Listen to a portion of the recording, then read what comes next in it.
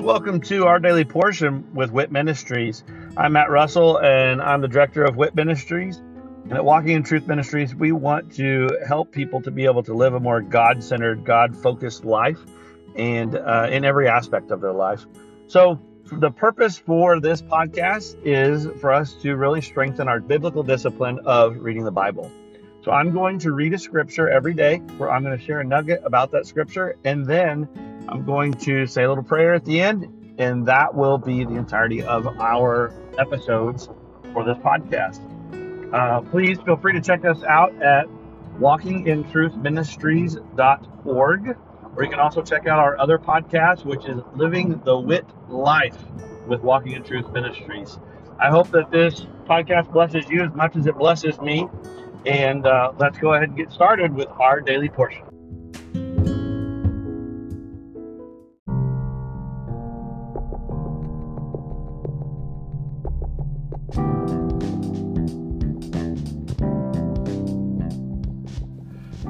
Are you concerned about what the future holds? Are you confident that the retirement plans that you have today will still be secure tomorrow? Let us help you by clearing up the uncertainty.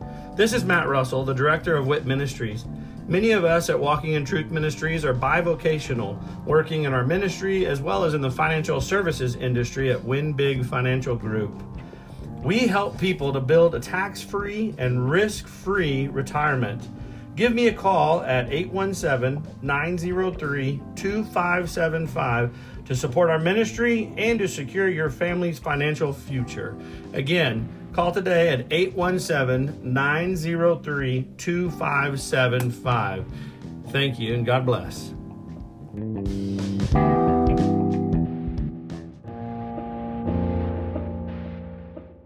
Leviticus 5, the law of guilt offerings. Now, if a person sins after he hears a public adjuration to testify when he is a witness, whether he has seen or otherwise known, if he does not tell it, then he will bear his guilt. Or if a person touches any unclean thing, whether a carcass of an unclean beast, or the carcass of unclean cattle, or the carcass of unclean swarming things, though it is hidden from him and he is unclean, then he will be guilty. Or if he touches human uncleanness, of whatever sort his uncleanness may be with which he becomes unclean, and it is hidden from him, and then he comes to know it, he will be guilty. Or if a person swears thoughtlessly with his lips to do evil or to do good, in whatever matter a man may speak thoughtlessly with an oath, and it is hidden from him, and then he comes to know it, he will be guilty in one of these. So it shall be, when he becomes guilty in one of these, that he shall confess that in which he has sinned. He shall also bring his guilt offerings to the Lord for his sin which he has committed, a female from the flock, a lamb or a goat as a sin offering. So the priest shall make atonement on his behalf for his sin. But if he cannot afford a lamb, then he shall bring to the Lord his guilt offering for that in which he has sinned, 2 turtle doves or 2 young pigeons, one for a sin offering and the other for a burnt offering. He shall bring them to the priest, who shall offer first that which is for the sin offering, and shall nip its head at the front of the neck, and he shall not sever it. He shall also sprinkle some of the blood of the sin offering on the side of the altar, while the rest of the blood shall be drained out at the base of the altar. It is a sin offering. The second he shall then prepare as a burnt offering according to the ordinance. So the priest shall make atonement on his behalf for his sin which he has committed, and it will be forgiven him. But if his means are insufficient for 2 turtle doves or 2 young pigeons, then for his offering, for that which he has sinned, he shall bring 1/10 of an ephah of fine flour for a sin offering. He shall not put oil on it or place incense on it, for it is a sin offering. He shall bring it to the priest, and the priest shall take his handful of it as its memorial portion, and offer it up in smoke on the altar with the offerings of the Lord by fire. It is a sin offering. So the priest shall make atonement for him concerning his sin which he has committed from one of these, and it will be forgiven him. Then the rest shall become the priest, like the grain offering. Then the Lord spoke to Moses, saying, if a person acts unfaithfully and sins unintentionally against the Lord's holy things, then he shall bring his guilt offering to the Lord, a ram without defect from the flock, according to your valuation in silver by shekels, in terms of the shekel of the sanctuary, for a guilt offering. He shall make restitution for that which he has sinned against the holy thing, and shall add to it a fifth part of it, and give it to the priest. The priest shall then make atonement for him with a ram of the guilt offering, and it will be forgiven him.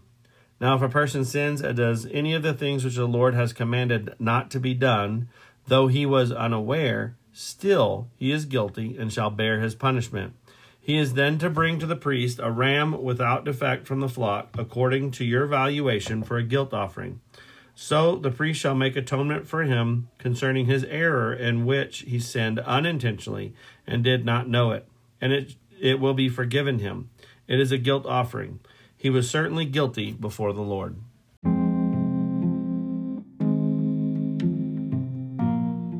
I know sometimes we end up hurting people and we don't even realize it.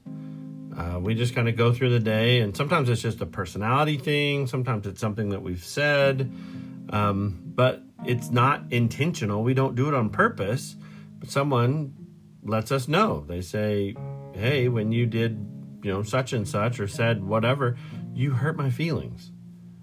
And the reality is we're still responsible for it. And that's pretty much what this is showing here, is it's saying that whether you meant to or not, once it's brought to your attention, you then should not avoid. It's not brought to your attention so that you should feel shame. It's not to convict you. It's just so that you know you've done something wrong, and you just need to accept that and ask for forgiveness. Simple as that. You need to be aware that we sometimes do things that we don't mean to, and it hurts other people's feelings.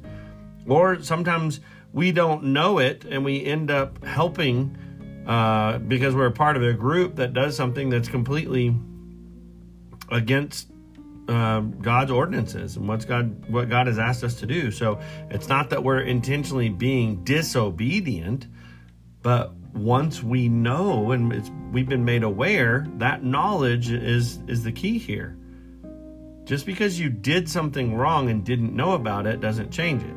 But once you know about it, take responsibility. Step up and face it. Take the responsibility of whatever consequence that's coming, and then say you're sorry and ask for forgiveness. That's it. No reason to shame and put yourself down and beat yourself up over something. Just pick it up and move on. Father, thank you that we have the opportunity to be able to diligently seek you. And when we find out that we have failed in any manner, unintentionally, thank you that we have the opportunity to be able to really show ourselves as adults, behave as an adult should, a loving Christian, and take responsibility for our actions. And thank you that we get the opportunity then to ask for forgiveness.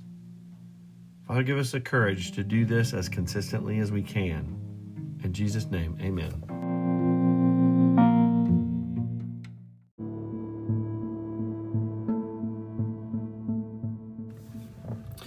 Thank you for joining us today, and I hope that that blesses you either as an individual or with you and your other loved ones.